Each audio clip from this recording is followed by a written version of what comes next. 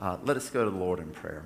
Oh, God, we come before you knowing that your mercies sometimes are hard to experience because they come through the tears that we face in life. But your mercy is always there.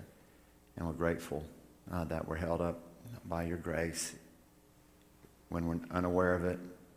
And Lord, we are held up by your grace through the love that you showed us, through good people that you bring into our lives. Help your grace to flow into our lives, through us, into the world as the offerings that have been presented. Bless your world in your name. We ask this in Christ the Lord. Amen. I'm Glaize, one of the pastors here at Boone United Methodist Church. Glad that you are here this morning. I hope this day is going to be a blessing for you. One thing that blessed me as we completed the sermon series last week on God's grace and the way grace works in the world and in our lives is that we had basketball and biscuits on Friday, and that's coming up again on March 1st. Coach Kearns came and did a great job of talking to us. And people are going through the line at breakfast and saying, hey, where's the grace? Where's the grace? Meaning, where were the grits? So people remember that little analogy about, grace is like grits. So if you got one thing from that series, that whenever you get grits, you're going to be reminded of grace. Okay, so hopefully you'll get a lot of both in your lives. We're starting today a Lenten series on humility. And, humility, that's a hard word for us. We don't like to think about being humble, do we? We're taught in so many ways that, humility is weakness. It's the strong that survive. It is the fittest that make it. It is by our strength and our clawing and our fighting, and that's how we get ahead. It is not by humility, but by power and might. Those are the ones that succeed in life, right? I mean, that's what we're taught in so many ways by the way we present our culture, by the movies that we watch, by the superheroes that we follow. You don't see superheroes being humble and meek, do you? They're out there, whipping up on people, right? That's why they're called superheroes in some people's minds. And also, we don't think about humility in terms of our consumeristic culture. I mean, our culture is designed. Everything that we see on television is to get us to buy something for ourselves, to experience something for ourselves. It's all about me. It's all about our getting things and acquiring things, achieving things, experiencing things. I mean, that's what the whole economy of America is based on. It's not based on giving up things or thinking of others above ourselves, is it? We don't deal much with humility, do we? But this whole Lenten season, we're going to be looking at the humility of Jesus and how Jesus shows for us the example of what it means to lead a life that has the ultimate authority, which is a life of humility. A life that is willing to sacrifice. And the lens through which we are going to view Jesus and view this series is verses that come from Paul's letter to the church at Philippi, the 2nd chapter. And we asked you in an article that was sent out, hopefully you read, to be looking at this verse every day throughout the Lenten season. And we're going to read it every Sunday during Lent together. And we're going to do it from different versions of the scriptures. And today we're going to look at the New International Version of this. So, Sam, if you'll put on the screen, please, this text from Paul's letter to the church at Philippi. And it's the lenses through which we're going to look at this whole series, okay? So, here you go. Let's read together, please. In your relationship with one another, have the same mindset as Christ Jesus, who being in very nature God, did not consider equality with God something to be used to his own advantage. Rather, he made himself nothing by taking the very nature of a servant, being made in human likeness, and being found in the appearance as a man, he humbled himself by becoming obedient to death, even death on a cross. My stars, how would this world be different if all of us lived in such a way that we don't think of our own interests? We think of others first. We have the same mind that was in Jesus Christ, who emptied of himself. How would our world be different? How would our families be different? How would our church be different? Our community be different?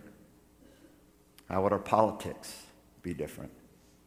If humility was the core value of who we are, because that's the value of who Jesus is. That's what it said right there. He emptied himself of everything. Everything. For you and for me.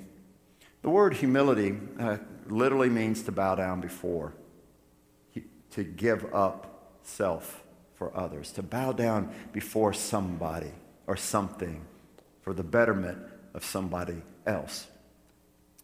And we're going to start in an unusual place with humility, because I'm sure y'all thinking some of the stories that come to mind about Jesus. You know, you're thinking about, well, you know, he said that those who serve are the greatest in the kingdom. And we're going to talk about that later on. You might be thinking about Jesus washing the disciples' feet. We're going to talk about that too. And next week we're going to even talk about something that seems humble. It's kind of related to this text, where the Word became flesh and dwelt among us. We're going to talk about God's camping trip next week. But we're just going to start from before the beginning of time to talk about the humility of Jesus. So hold on to your hats. This is going to be a science lesson as well as something on theology. It comes from the Gospel of John, chapter 1, the first 4 verses. Hear now the word of the Lord is found in the good news according to John. In the beginning was the Word, and the Word was with God, and the Word was God. He was in the beginning with God. All things came into being through him, and without him not one thing came into being. What has come into being in him was life, and the life was the light of all people. The Word of God for the people of God. Thanks be to God. These verses from John relate to also something Paul wrote earlier historically from Colossians 1, where Paul writes these sayings: in him and by him and through him all things are made, visible and invisible, powers and kingdoms, dominions and thrones. All things were made by him, through him, for him, and he holds all things together. Now, this doesn't sound very humble, does it? You know, wow. I mean, this is the one who made everything. Wow. This second person of the Trinity, this thing that we call Christ, this person that is Jesus. It's an interesting word that John uses here, logos. You know, logos. If you look that up, what it means literally is word.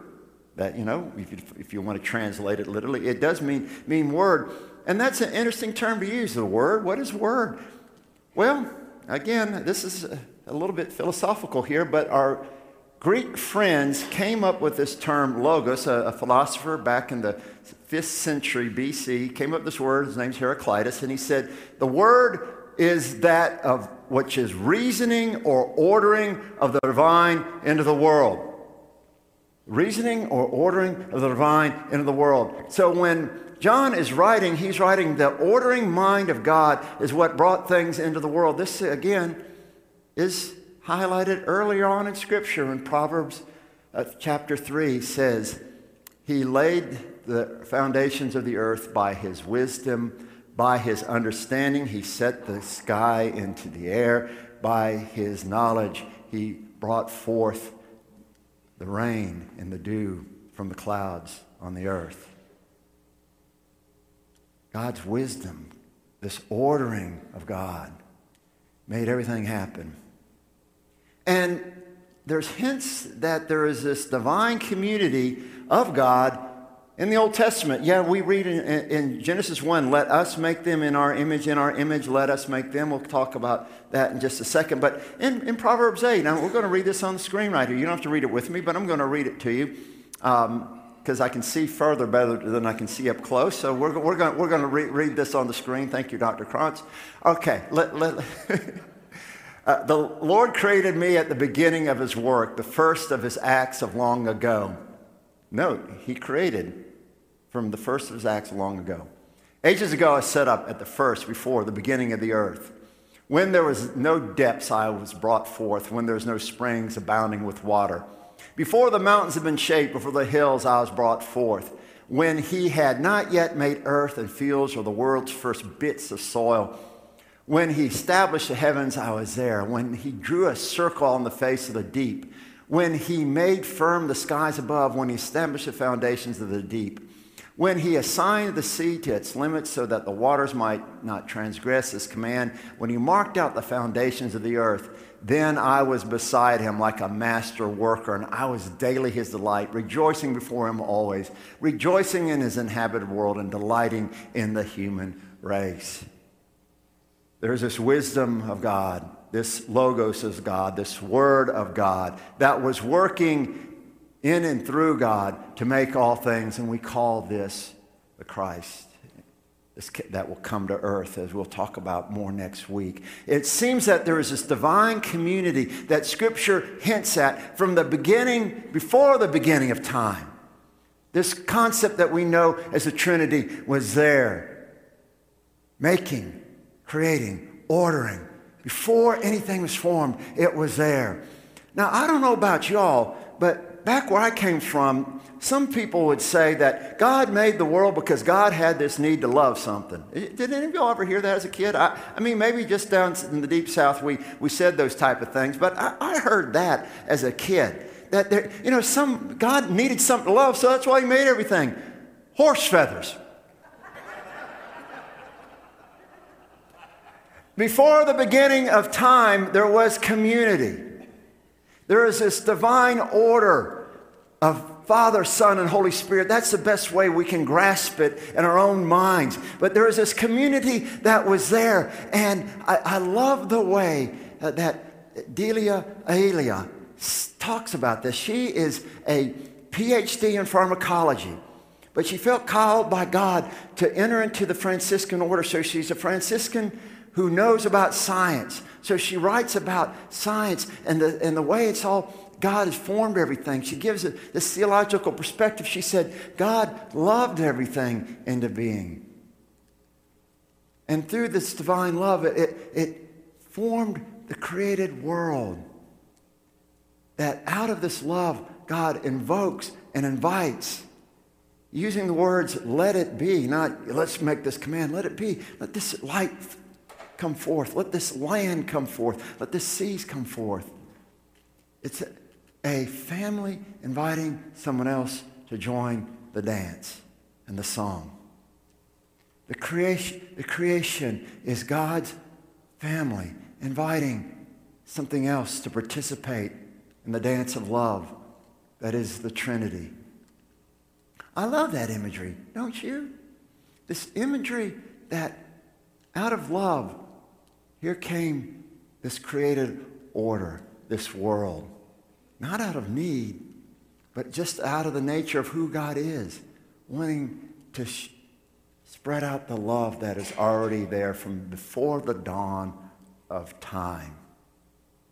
It's pretty special, isn't it? To think about that God out of love just brought forth something entirely new. Now we know from 1 John 4 that God is spirit. So something that God did is enter into a new realm of reality. That the unseen world, as it said there in Colossians, formed something entirely new. Something that had never been known before. 14 billion years ago, something happened and occurred.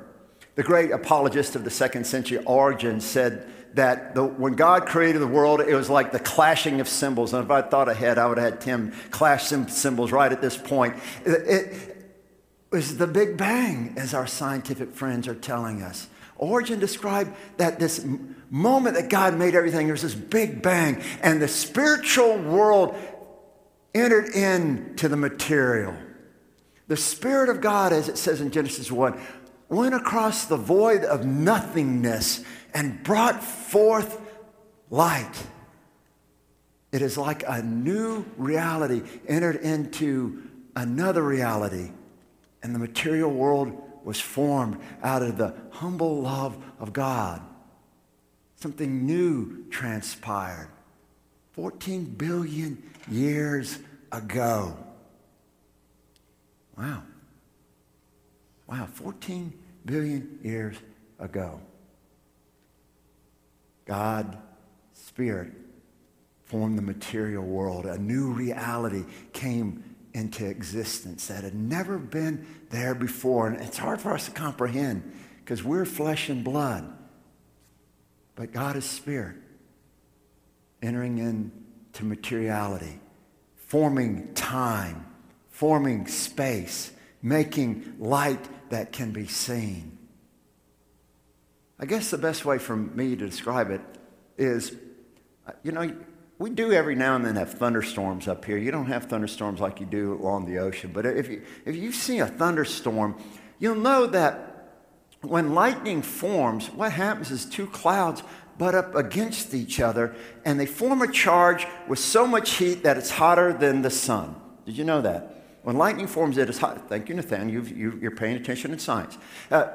Lightning forms, and then there's a big boom of thunder.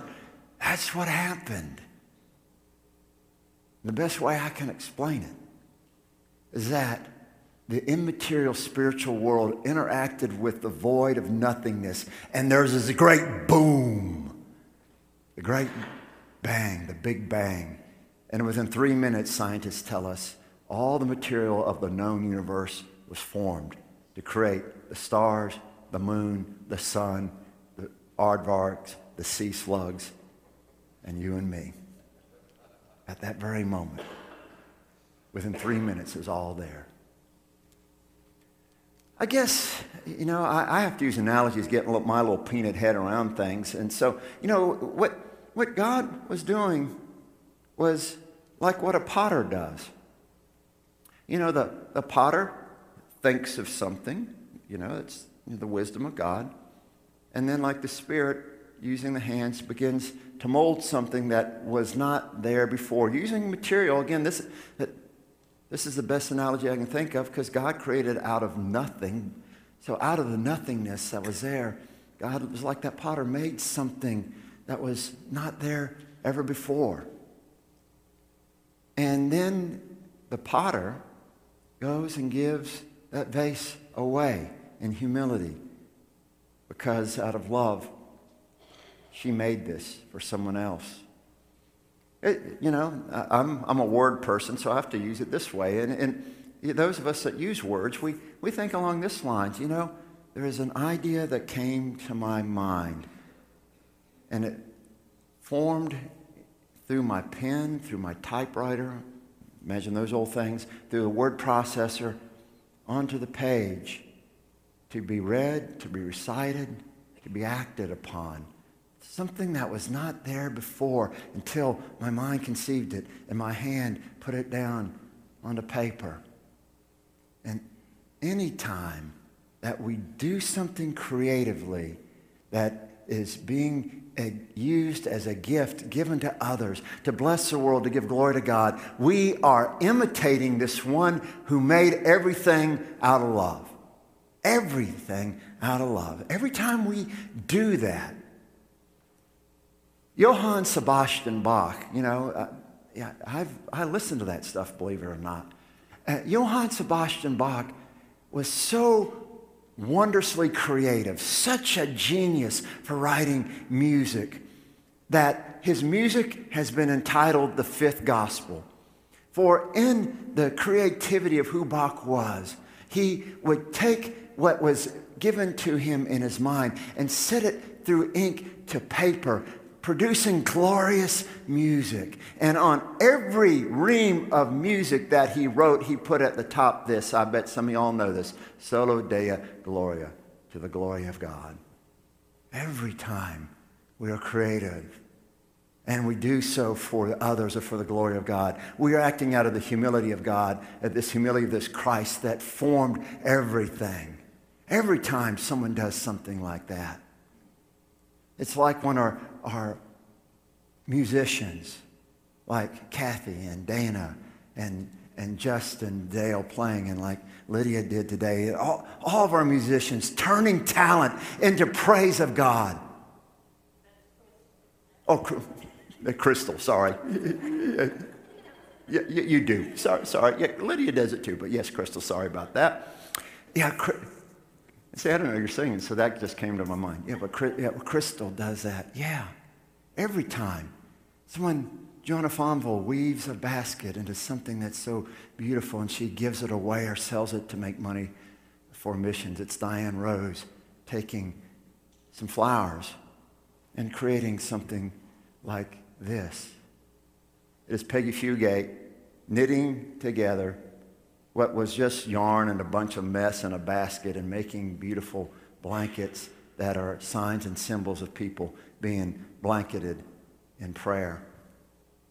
It is our teachers of our young people taking imagination and turning it into the magic of biblical stories being lived out.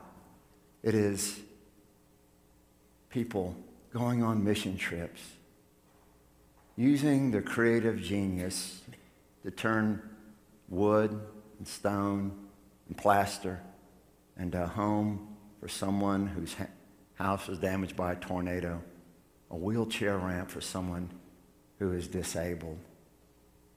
It's Doug Kaufman turning creativity of his musical mind into wondrously comforting music at the Selah services. It's much more. I could do a whole sermon. In fact, I could spend the rest of the time talking about how God is using the creativity in your lives to bless others, bring glory to God. Using what you've been gifted with to bless others. That is imitation of who God is in our world. Imitation of Christ, who created not for self, but for us. For as far as we know, we're the only creatures in the universe. We haven't discovered anything else with all those spacecrafts going way into the solar system and our telescopes looking way into the galaxies. We still haven't discovered anything else in all the universe that appreciates what God has done. And so we receive this all humbly as a gift, to be given as a gift. And we have to realize that God in God's humility has given us great freedom, given this planet great freedom. It's constantly evolving. This universe is constantly evolving. There are supernovas exploding right now way in the universe. There are stars being formed way in the universe. There are stars that are dying way there in the universe. Animals are constantly changing and evolving. And it's amazing when people see that God is working through all of these things. And that we humans are pretty late to the party in all of this. We really are. You know, there's algae was formed before we were. There were sea slugs before we were. There are dinosaurs that formed before we were. We are pretty late to this party, and yet we are called into the divine image.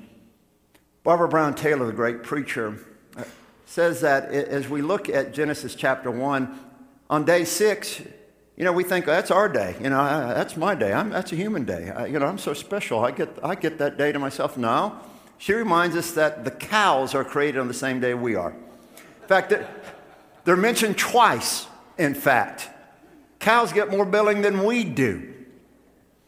And she says, you know, that it should make us very humble to realize that we have come along very late to the game in the created order. It makes us humble. And I love the way she concludes her part in this message she's preached. She said this, and she said, there are the cows mooing while we are laid in the manger of the divine image to have dominion over the elders of our planet. Wow, isn't that a powerful line? Isn't that a powerful line? Yeah, we have this great calling to have dominion over the elders of our planet, but it's something we receive in much humility. Because, as I said, all these other things, We're made before we were. And then God creates us to, have dominion over it. And that word dominion has caused a lot of trouble. But I love what my professor from my doctoral program, Walter Brueggemann, I know some of you all have heard of that fella. He's probably one of the greatest Old Testament theologians of our day. He says this: how do we have dominion over this that we have been given charge over? Well, should we not then have dominion over this created world like God has dominion over us? How God loves us and rules over us. And how is that? Well, we describe it this way: the Lord is my shepherd. How does a shepherd tend to his sheep?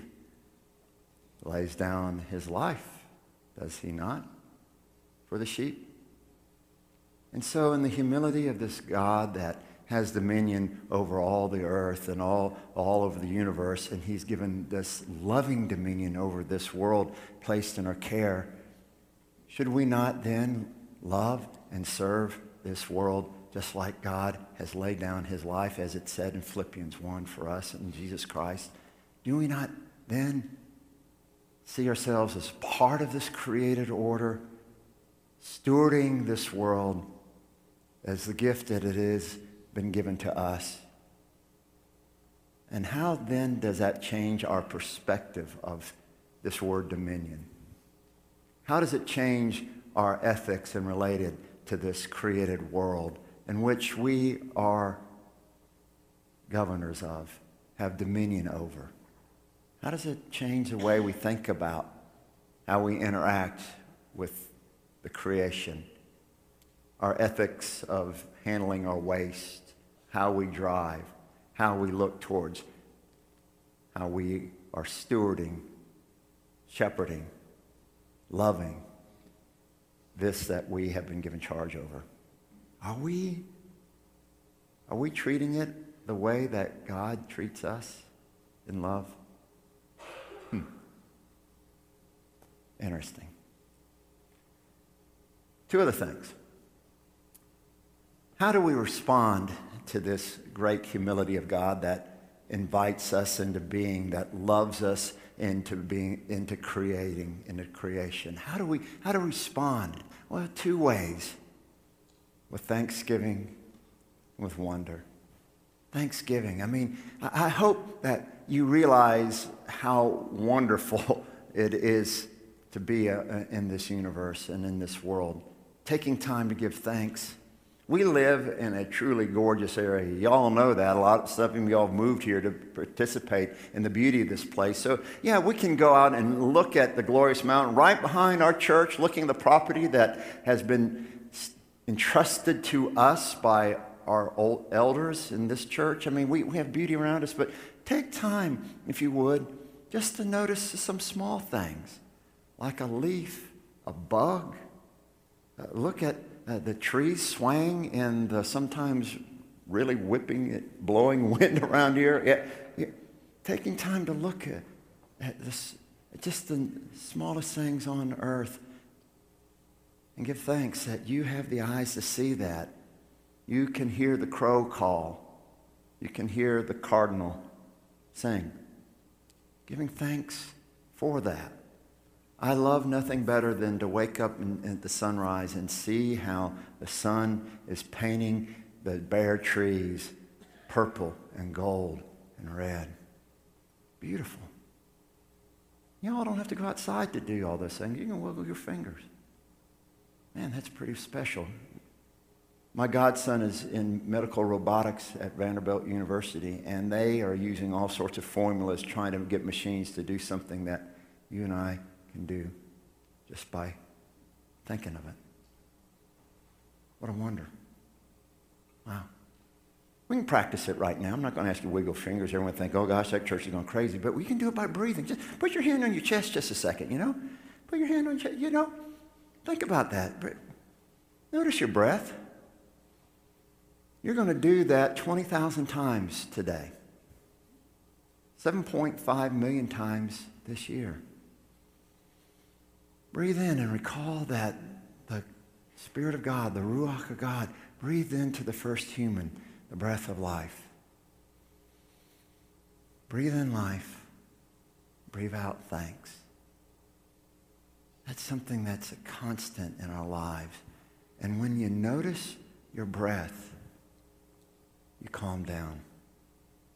Relax. You realize that it ain't so bad out there. I'm alive. Thank you. What a gift. The other thing is be lost in wonder.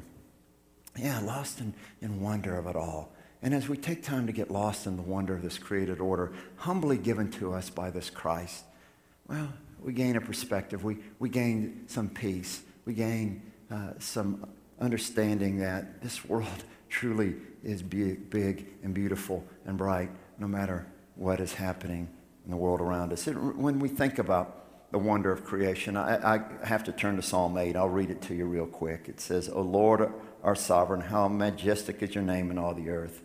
You have set your glory above the heavens. Out of the mouths of babes and infants you have founded a bulwark because of your foes, to silence the enemy and the avenger.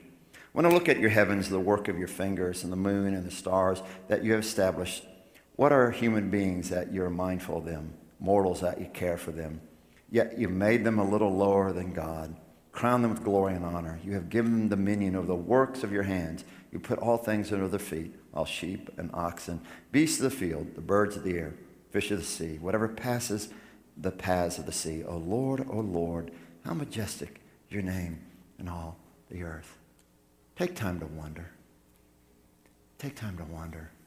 It gives you perspective on all the things that are going on in the world. And it gives you a sense of peace. I close with a poem by Wendell Berry, The Peace of the Wild Things. You may have seen it or read it. Wendell Berry is a farmer, naturalist, someone who is in love with the created world that God has made. And it is something with which I think helps us as we look at the world and in our lives. Wendell writes, when despair for the world grows in me, and I awake in the night at the least sound in fear of what my life and my children's lives might be, I go and lie down where the wood drake rests and the beauty on the water and the great heron feeds. I come into the peace of wild things who do not tax their lives with forethought of grief. I come into the presence of still water, and I feel above me the dry, day-blind stars waiting for the light. For time I rest in the grace of the world, and I am free. Rest in the grace of the Christ who made all this humbly for us to enjoy, to have dominion over, to love. And as you rest in the grace of this one who made everything, offering it humbly for us, you'll be at peace, and you'll be free. In the name of the Father, and the Son, and the Holy Spirit, who humbly created all things and called them good, the birds, the sea creatures, the sun, the moon, you and me. For these things, O God, we get lost in wonder and praise, and we give you thanks. We ask this through the Christ, through whom and by whom you made all things and called them good.